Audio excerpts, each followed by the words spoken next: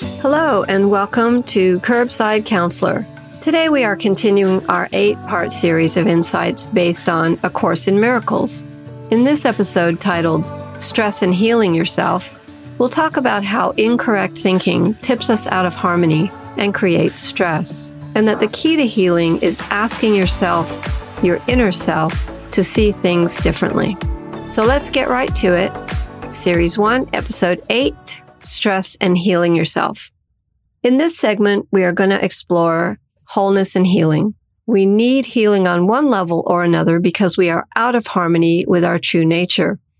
The cause is, of course, our own thinking. We can always tell if we are not in harmony, or as some would say, in misalignment, when we feel discomfort, angst, or suffering, be it in mind or body.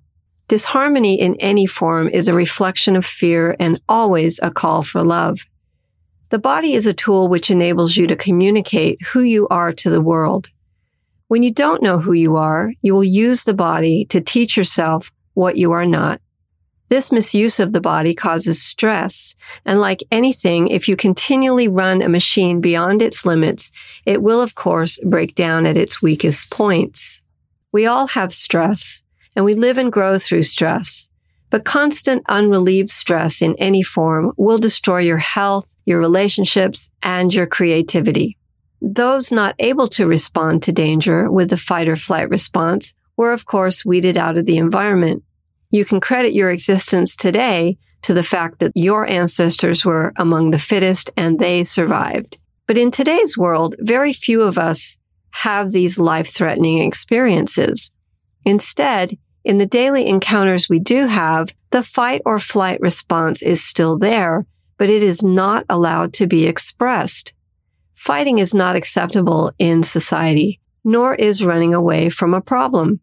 So the unrelieved stress we all experience just gets bottled up. Think of how many times a day you might have had a stressful encounter or a worrisome thought.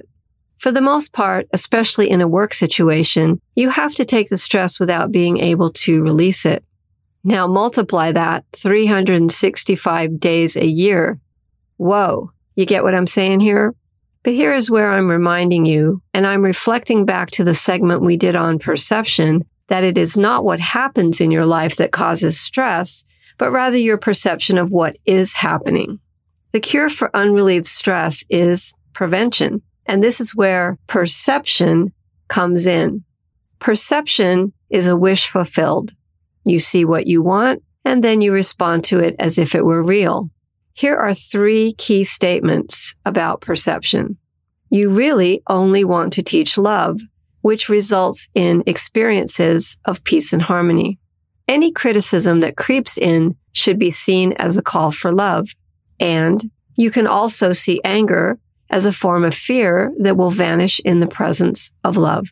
It's important to distinguish between pain and suffering. Physical pain is quite real in the moment, and pain can tell us when something is wrong in the system. But suffering is when you draw it out with constant angst and whining. A certain amount of pain is unavoidable in life, but suffering is optional. You will be free of suffering when you no longer see a benefit in it. How, you might ask, would anyone benefit from suffering?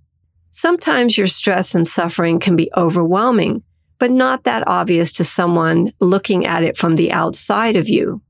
You, on the other hand, feel it's the most difficult thing and can see no way to resolve it. Throughout your life, you have been taught many escape routes, such as drugs, alcohol, different forms of illness, and the ultimate, suicide, as a way out of the pain and suffering. Whatever incapacitation results from these escape routes is okay because it frees you of the responsibility which weighs heavy on you at the time. The illness or the drug or alcohol euphoria you have has postponed or prevented confrontation of what you think of as something impossible to deal with or solve. Suffering is an attempt to create some value from pain. So again, healing will occur when you see no value in the pain. Keep in mind that when we speak of healing, we refer to healing the suffering, but not necessarily the pain. Because you can't really perceive your immediate problem objectively, you have to, in essence, reject these ideas. If you can intellectualize responsibility for your suffering, you have still given the mind permission to be controlled by an outside effect. It is misuse of the mind that has put intolerable stress on the body, which then causes the malfunction. By correcting the erroneous thinking, stress and suffering can be relieved. By suffering, you are trying to prove that you are a body and alone in life, separate from everyone else. It is giving the body power. In the ego's thinking, suffering stands for power, because when the body isn't functioning well, others must do your work for you. So healing would be a rejection of all that suffering stands for. Let's remember that healing applies not just to suffering, but to any disharmony or stress.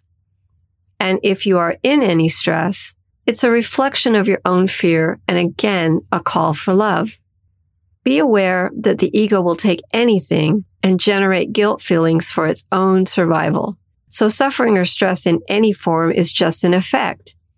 If your awareness tells you that the cause itself, which is fear, has no power other than what you give it, this tells you that to try and make the correction at the level of the effect would be inefficient. Healing reflects a purpose of wanting to prove you are what you are, which of course is love.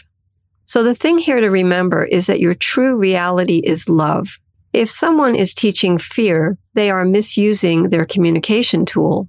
And we could cite numerous examples of people teaching fear. It's rampant among the world today in every subject and every context, especially on the news. So start by realizing that your conscious mind can't change it for you. You must then sort of go over its head and ask your inner vision, your guide, your soul, or whatever you want to call it, to help you see it differently. This will initiate the change of mind about the subject or the issue from within that will allow you to see it differently. Lastly, after asking the inner vision within you to see it differently, just let it pass. Let it roll. Let it go. You do this because the success of this depends not only on anything you do, but the sincerity of your desire. So think about that and let it digest for a while. I hope this has enlightened you in some manner and helped you to understand whatever stresses you out can be healed and made whole. Remember, you can listen back over to this podcast to absorb the message more deeply anytime you want. So until next time, thanks for listening to Curbside Counselor. Keep listening and keep an open heart.